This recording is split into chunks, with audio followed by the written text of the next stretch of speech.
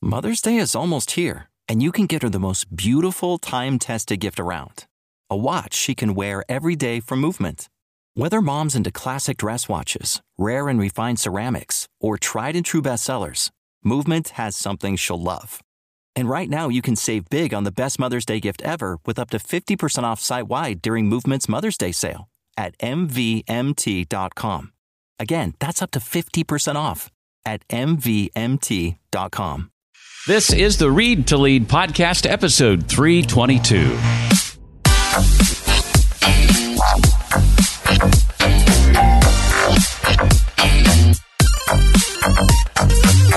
There's actually some kind of celebrity heavyweights that say that exact phrase, that sales cures all. And what I say is bull. Hello and welcome to the Read to Lead podcast. I am so glad you're here. My name is Jeff, and this is the podcast that's dedicated to your personal and professional growth. You may have heard that I'm a big believer in the idea that if you want to achieve true success in your business and in your life, then intentional and consistent reading is a must. I believe in that so wholeheartedly that I'm actually in the process of writing a book about it. I've had many people over the years ask me, Jeff, when are you going to write a book? That process has actually begun. Now, as you no doubt know, that process takes time, and the book currently is slated for release in the fall of 2021, but it has begun. The rock is rolling down the hill. We can't stop it now. And by the way, in case you're curious, the tentative title for that book is Read to Lead. Surprise. The simple habit that expands your influence and boosts your career.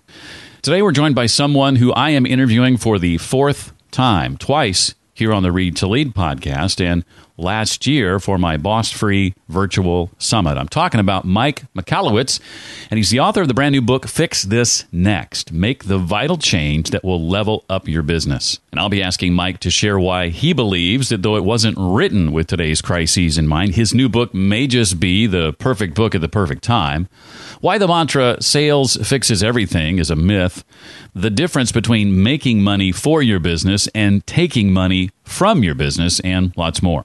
Now, a quick programming note before we welcome Mike. I have been able to, in the last several months, get much further ahead in planning for the show than I have ever been in these last 6 or 7 years.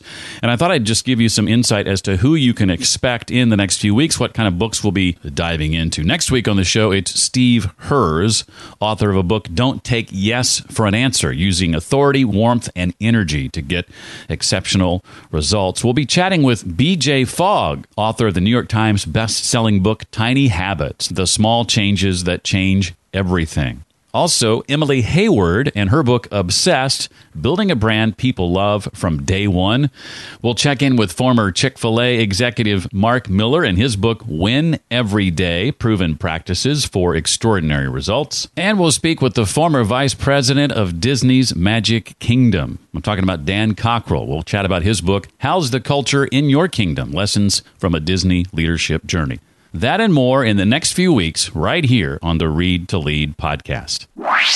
Mike Michalowicz is the entrepreneur behind 3 multi-million-dollar companies, and he's the author of several books, 6, I think, in total, 2 of which we've featured here on the show before, Profit First and Clockwork, another one called The Pumpkin Plan. I think that one came out before the show existed, so that's my excuse for not interviewing you about that one. But Mike is a former small business columnist for the Wall Street Journal and regularly travels the globe as an entrepreneurial advocate. And his new book is called Fix This Next, Make the Vital Change That Will Level Up Your Business. I'm excited to have him back for the third time here on the show. Mike, welcome to the Read to Lead podcast. Jeff, thanks for having me as always. It's really an honor to be on your show. I just love the thoughtfulness that this show brings about and how you explore books. So thank you. Well, my pleasure. And as I read the title of your book the first time, the subtitle, Make That Change, I kind of pictured you and your best Michael Jackson get up. Your personality is such that you're goofy and you're funny, and I kept looking for that in your photo set, but I didn't find it. Yeah, it's that would not be too atypical of me. And now you have me thinking. It's funny. So this is now culminating in a future book I'm working on that is about embracing our idiosyncrasies and our oddities. So the next book I do will probably have a Michael Jackson moonwalk. I've heard you mention that it takes you about 5 years to write a book. I know prior to sitting down to write this one, you sent a survey to your list to ask them to describe their greatest challenges. What did that survey reveal to you as you got answers back for that? Yeah, so I sent that question out, and I probably do that annually. Mm-hmm. Not by intent, but it just that seems to be the frequency. And in those emails, I'll ask, what's the biggest challenge you're facing? This one particular one, I said, what's the biggest challenge your business faces this year? And I'm not the best technically, to be honest. And I sent out the same email multiple times in the same day. Oh, no. And yeah. But what was interesting is in some cases, the same person responded multiple times in that day with different answers. Oh, wow. Different answers for their biggest challenge of the year. And that became the thesis for this book, is that the biggest challenge business owners face is knowing what their biggest challenge is. There's these constant stream of apparent issues. There's all these things we can do. It's not a lack of demand for our time and attention. There's no question about that. But we have lost our selectivity. We simply do whatever the next thing is. Putting out fires is what we say. And any given time, by definition, there only can be one most important thing that our business needs from us. So I wrote Fix This Next to very rapidly identify, of all the things we can do, what's the one thing we should do. Well, I'm going to avoid jokes about our current toilet paper crisis and a book you wrote with that word in the title. But I know when you sat down to write this book, you didn't have our current crisis in mind, obviously. But when did the realization hit you that it might just be the perfect book at the perfect time? Yeah, so the realization hit 6 weeks before it launched. I wrote the book through the entirety of 2019. I started working on it about 2015, 2016. I started working on the research. And some people ask me, well, if it takes 5 years to write a book and you've written 6 books, but you haven't been an author for 30 years, how does that compute? I'm working right now on 3 books, just to give you a sense. So they're in different stages. And it's not just writing, it's research, testing. I own some businesses. Well, I wrote this book because business is constantly under what I call now mini crisis. Every day we come to our business, for most entrepreneurs, it seems that there's a crisis to put out. There's that customer is threatening to leave, or there's that competitor who's come in and actually is taking clients from you, or that employee who's just struggling along. There's always little mini crises. And of all those things, what do we select to work on next? That's why I wrote this book. Well, 6 weeks before it came out on April 28th of 2020. 6 weeks before it came out, it became very clear that the COVID crisis was something more significant than, it's something over in China. This was a global pandemic, and businesses starting to shut down. I got a call from my publisher, it's Penguin Books, and they said, we want you to know we're ready to still continue with the book. Do you still want us to launch it, or do you want to delay this? And in that discussion, I was like, this book was born for this moment. What happens in macro crisis, where there's macro shift, macroeconomic crisis, it triggers expedited micro crisis. So what the toilet paper you referenced, that's a great example. Macro crisis breaks out, and then these little mini crises start spinning out. There's a run on toilet paper. And there's a mass psychology and reason why it happens, but it amplifies problems. So problems start bubbling up faster. So it's ironic, coincidental, no one could have predicted this, that this book was really born for this moment. The adoption of the book was greater than any of my other books. So when it launched on April 28th, the book is outperforming any of my other books for demand. Wow. By the way, in a down market, so if you're an author, most authors, at least in the nonfiction business genre, have had a drop initially for about 50% of their sales got cut in half. So if you sold 1,000 books a week, you're down to 500 now. And it's slowly been creeping up for most authors. Fix This Next kind of spit in the face of that dynamic, and it started performing right out of the gate. So I really do feel the book was born for this moment, and it's interesting to see how entrepreneurs in general are receiving it that way. You mentioned or hinted a moment ago that there's an actual order to the process of fixing what's wrong with your business that gets us sort of out of this survival trap we tend to fall into. I think a lot of business owners would argue that regardless of the issue, Mike, it's all about sales. More sales fix everything. Sales fixes everything, right? What would you say to that? Yeah, there's actually some kind of celebrity heavyweights that say that exact phrase, that sales cures all. And what I say is bull. So, and here's my logic behind it. is I studied, in the context of this book, hundreds of businesses, but over my lifetime now studying businesses, it must be in the thousands, from very kind of periphery views to very deep analytics. And what I've discovered is there is a common DNA for all businesses. I liken it to Maslow's hierarchy of needs and actually translated it into what I call the business hierarchy of needs. Maslow identified that there's a commonality or common need structure for all humans. And from the outside, we can see differences, our skin color, our height, our gender. But internally, when it comes to our behavioral mechanisms, our need structure, it's the same. Everyone needs food, water, oxygen. And Maslow argued only once that's adequately satisfied can we address the next level of needs, which is safety. It goes all the way up this hierarchy to self-actualization. But anytime a base level of need is not adequately satisfied, meaning like I'm choking on something right now, our conversation doesn't matter.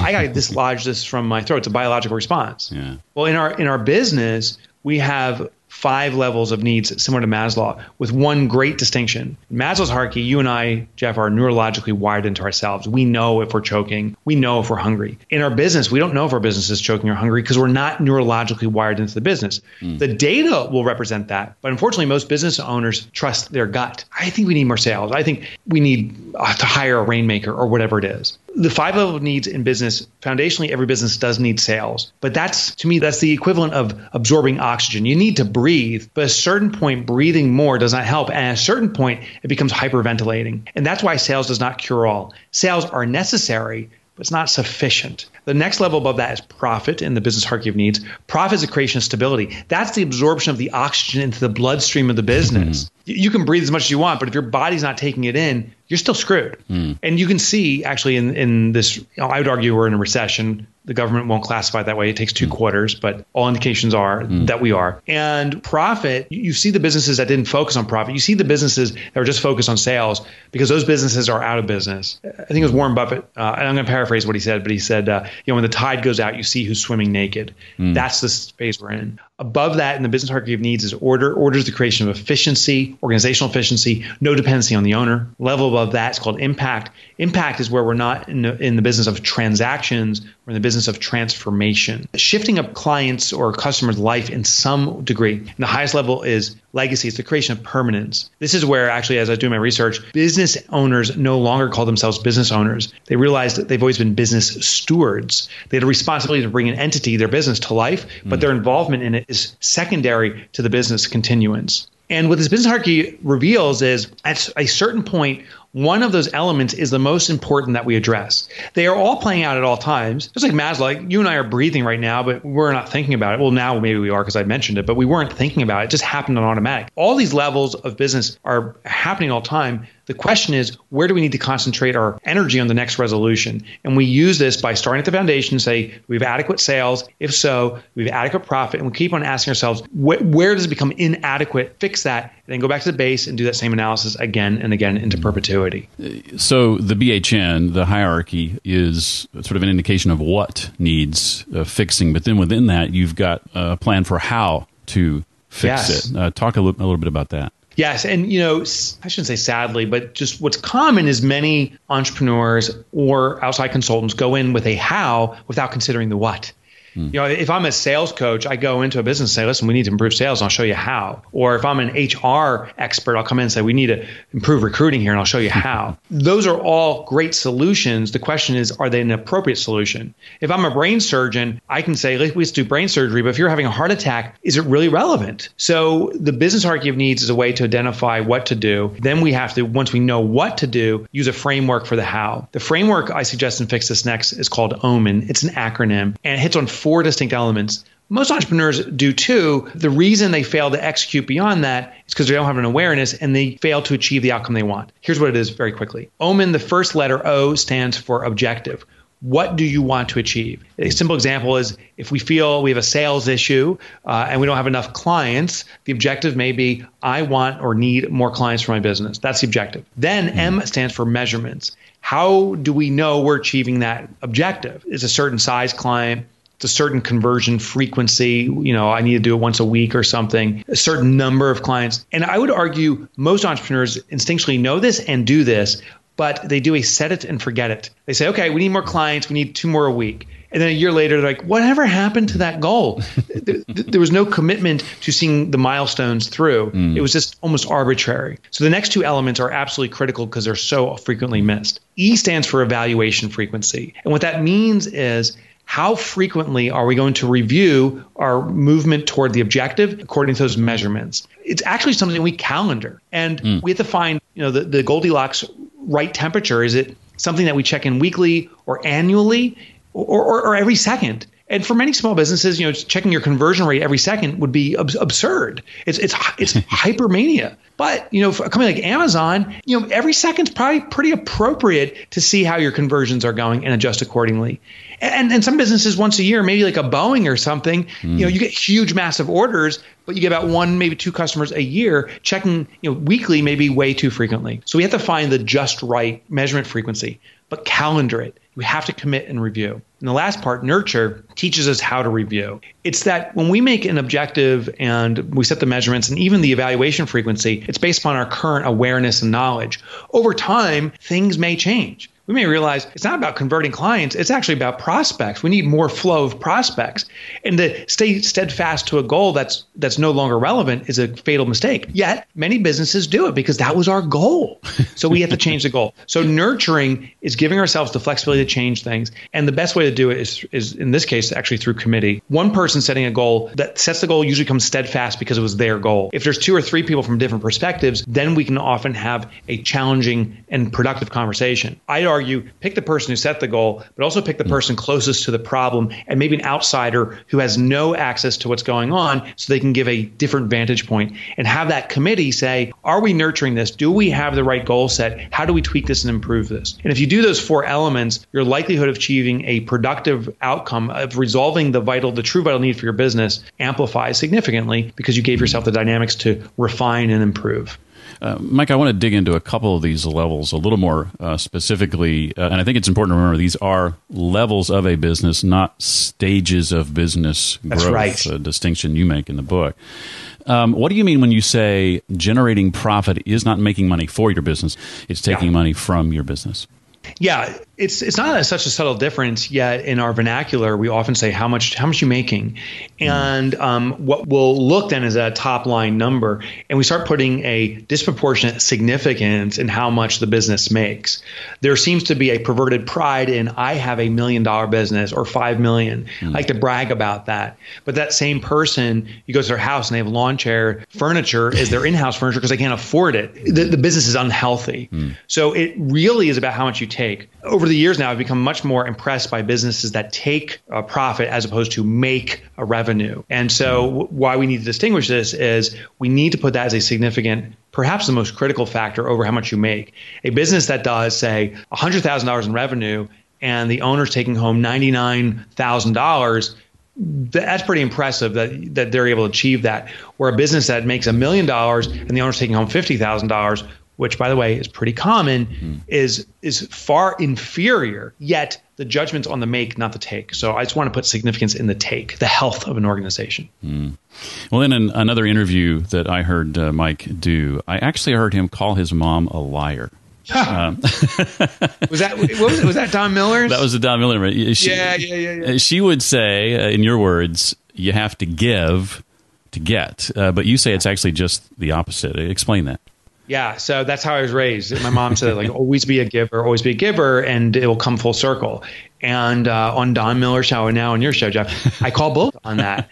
And I understand the intent and the sentiment. I'm saying from the business perspective, there are businesses, actually particularly in this pandemic crisis, that have gone out of their way to give to their community, their past patrons, in a way that they've compromised their business. They give it all away until it hurts.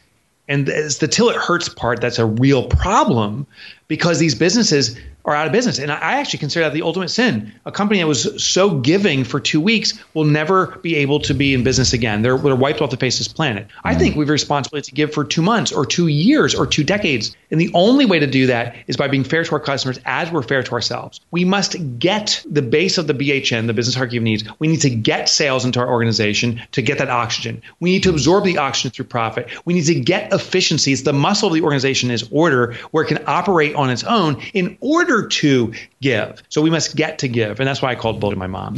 And if I said that, if my mom hears that podcast, which I know she wouldn't, she'd slap me in the face. So don't tell her I said that.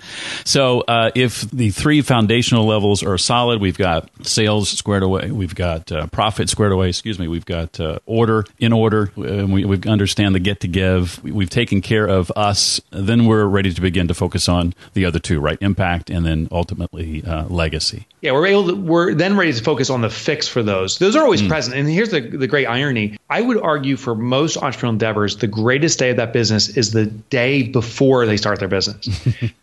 With the grand vision, like, I'm going to change the world. We start thinking about impact. This is going to be around forever. This is going to be my retirement, my gift to my children, right? We start thinking about that. I'm not saying don't consider that as you continue your business. I'm just saying it can't manifest until you take care of sales, profit, and order. Once those are adequately serviced, then we start actually fixing, meaning resolving, improving impact and legacy. And as we work on those things, we may at times revert back to lower levels to buttress up the foundation. Impact is where we're transformational to our clients. The example I use regularly now is Harley Davidson, because I think it's such a great example. My nickname is Mike Motorbike. I've actually never driven a motorcycle, Jeff. That's the irony. But I believe you can buy a motorcycle from many manufacturers. But when you buy a Harley Davidson, there's a transformational experience. Now you belong to a community. You got a hug. You're a weekend warrior. You may get the tat on your shoulder. But it means something about you. So it's not anymore the vehicle, meaning the actual motorcycle. It's what that changes in your life, how you've been transformed. And belonging to a community is one form of transformation. A doctor saving someone's life is a literal translation in the shift of life. But it could just be a new label you've assigned to yourself. The end analysis is this. If your clients say to you, you've changed my life, you've changed your life in some capacity. And there's many ways to do it. The legacy level is where we bring permanence to a business, where it's really about the extraction of the owner. It's really about identifying what will make this business live on into perpetuity forever. An example, it could even be the founding fathers of the United States, is they set up a structure that was designed to live on forever. Now, things will change. Nothing lives on forever, but they built something without the intent of their authority, but the intent of the continuance of the nation. That's how they perceive our business. And this is something you cover a great deal, or at least one aspect of it, in Clockwork, this idea of, I'm thinking specifically of 4 weeks in a row of vacation. All your employees, 12 or 14 employees. 12 people, yeah. Are expected to take 4 weeks in succession of vacation every year. Yeah. So that was right after I wrote Clockwork. That was the realization behind it. So what I realized is that if a linchpin employee, and in small business, the linchpin employee inevitably is the owner of the business. If they can be removed from the business, a full physical and digital disconnect for 4 consecutive weeks, most businesses experience every element of that business in these monthly cycles. That is proof positive the business can continue without the owner. Then, and I did that for I'm the ultimate guinea pig. So I'm in my 4th experience with this going into this year. And so I did that, and I went through bumps and bruises, not just the business, but my own ego of not being needed. We instilled a president for a company, so I've removed myself from that. Her name is Kelsey. She runs our organization. And then I said, oh my gosh, I simply now have Kelsey as the linchpin. What if Kelsey is not around? So we said, okay, Kelsey, you got to go on a 4-week vacation. And we did that. Actually, it ended up being an 8-week vacation. And we sustained and actually grew in her absence. And then we said, oh my gosh, every employee should go on a 4-week vacation. So there's no dependency upon any individual. It's the ultimate way to build redundancy because it's forced redundancy. If Amy or Jeremy or anyone here from the organization leaves for 4 weeks, we have to have backups in place because they are going to leave for 4 weeks. And listen, this pandemic has become a test. A lot of businesses have lost employees because it's you make more money on unemployment. How are those businesses can continue? So we can prepare for it by actually forcing this. And the funniest thing is this. My colleagues say this is the most amazing company in the world. No one gives a 4-week vacation. It's such a win for me. And I'm like, it's actually a win for us because now we have redundancy and protection. So it really is a win for our organization. Oh, that's great. Well, I've got a couple of questions, as I always do, that I want to ask you, not directly related to your book. But before I do that, Mike, anything else that I maybe didn't cover that you want to make sure we know or walk away with? I think the irony of the situation we're in, I just want to just drive that home with this pandemic, is how I am illustrating it is back in March of 2020, small businesses in the beginning of March are marching down the road saying, this is amazing. It's a sunny day. And all of a sudden, from a dark alley that you didn't even know was there, the world came and just, it cold cocked us in the face hard. Like black eye, bloody nose, tooth swinging loosely. And as the world did that, it said, hey, now that I have your attention, I need you so badly. Would you please save me? It's the greatest irony. The entity that punished us is starving for us to serve it. We must serve the world. I used to say small business is the backbone of the economy, and I'm changing my tune now. Small business is the economy. Over 90% of businesses that exist is small business. Over 50% of employees work for small business. If small business fails, the economy is done. Stick a fork in this. Now, the beautiful thing is small business won't fail. It never has. Even under the suppression of dumb government rules and laws, small business continues to succeed and it will thrive again. There's no doubt in my mind. I just want to encourage us as individuals to select ourselves to be the ones who thrive. So that's what I encourage people. Go forth all you got. I got chills just hearing you share that. It was just very inspiring. Thank you. Truly. I know you like to read, and I know you do a lot of reading when you are researching for a book. I would be curious to know, when it comes to reading, particularly to learn, what do you do to help retain what you read, or maybe ensure that you're going to implement something that you hope to act on? Copious notes. I use OneNote as the actual software tool. And sometimes I even just use a little notepad on my phone. I digitize everything. But OneNote, it's like Evernote. I just moved over to OneNote because I had it. And it's an excellent repository for knowledge. And what I do in my research is I am reading books constantly. I just finished Rejection Proof. I'm reading now Anti-Fragile. Rejection Proof was amazing, by the way. I'm reading Anti-Fragile or Fragile. I just finished Extreme Ownership. Really just cool books. But also I allow myself every day when I'm writing, I write every day, every weekday, to just explore things and research things. So just a few days ago, I was studying how butterflies bring about iridescence without pigmentation through these little mini reflectors. Then fast forward one more day, I'm reading about Stephen King getting hit by a blue van that nearly kills him. And then this morning, I'm reading about freak shows and this perverted curiosity that's continued on even to today. Freak shows still exist where you take these biological anomalies and you put them on display, and how it drew attention and how we mock that human society even 60 years ago was doing these freak shows, but now you see them on TLC, the Learning Channel. They're putting the exact same thing on. It's verbatim, and yet we mock the inhumanity of that. So it's just, I never expected that's what I'd be studying this morning, but that's what I did. So I allow, as I read books or have thoughts, to go down these divergent paths of exploration. I was going to ask you about some books that you're currently reading that have left an impression on you. It sounds like Rejection Proof was one of those. How did that book impact you? Yeah, so Rejection Proof is by an author named Jia Jiang. I hope I said his name correctly. And Asian descent, I think originally born in China, comes to the U.S. and wants to have the next Amazon. That's his vision, but is a shy introvert and so fearful of rejection that he will not pursue his dream by any stretch of imagination. And then one day he awakens due to an experience with his uncle and says, I got to build a rejection muscle.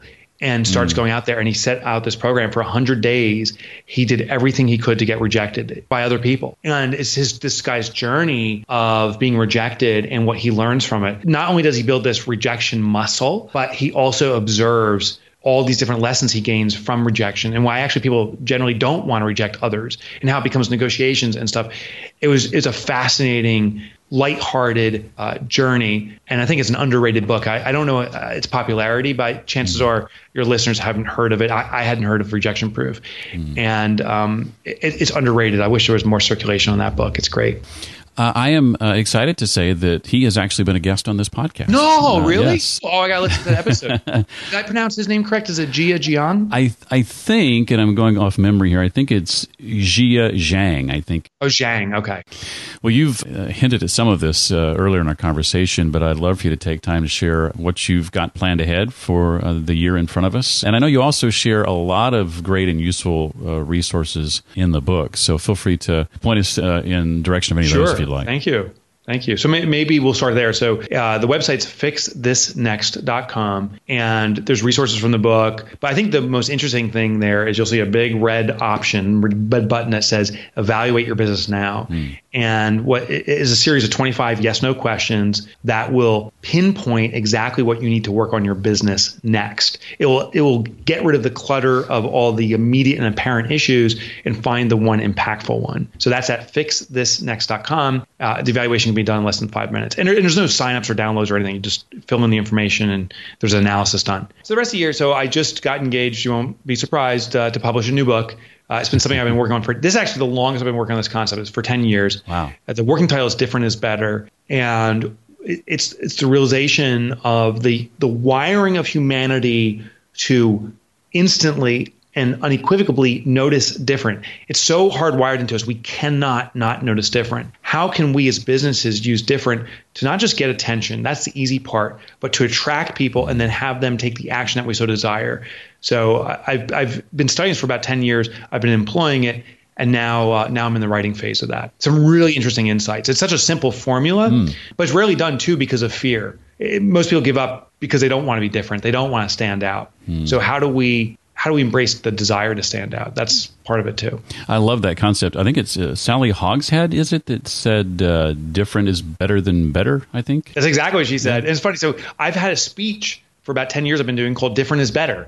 And she says that different is better than better. And so she and I got together about a year ago. We met up and we were having lunch together, and we grabbed a car back to the airport. And as we're driving back together, she goes, yeah, different is better than better. I'm like, hold on. I have a speech called Different is Better. And she goes, shame on you. You stole from me. I'm like, shame on you, Hogshead. So I now call her Pig's Foot, by the way, Sally Pig's Foot. Just to annoy her. Here I am pouring salt into the wound. Sorry about that. Yeah. But by the way, she's a remarkable person and a remarkable author. Her book, Fascinate, is actually one of my favorite books of all time. Well, the book, again, is called Fix This Next. Make the vital change that will level up your business. Mike Michalowicz, it is so much fun having you on the show. I've enjoyed each and every conversation, and this one chief among them. Thank you so very much for being here. It's always a joy to be with you, Jeff. Thanks for having me, brother. As always, for links and resources related to my conversation with Mike, you can find all that at the show notes page I've created just for this episode. That's at readtoleadpodcast.com/322 for episode 322. I will add that a visit to Mike's website is definitely worth your time. I'll put a link to that in the show notes as well. If you've got a virtual event coming up, or you've had to turn an in-person event into a virtual event and looking for a speaker with 10 plus years experience speaking online, I know a guy. I'd love to talk to you about that, especially in the areas of personal and professional development, leadership, and success. You can reach out to me, Jeff, at readtoleadpodcast.com. That's also where you can reach me if you have questions, comments, suggestions, or feedback for the show. I'd love to hear from you. Again, next time we'll be welcoming author Steve Herz as we dive into his book, Don't Take Yes for an Answer. Well, that does it for this week. I look forward to seeing you next time for the next episode of the Read to Lead podcast. Until then, remember, leaders read and readers lead.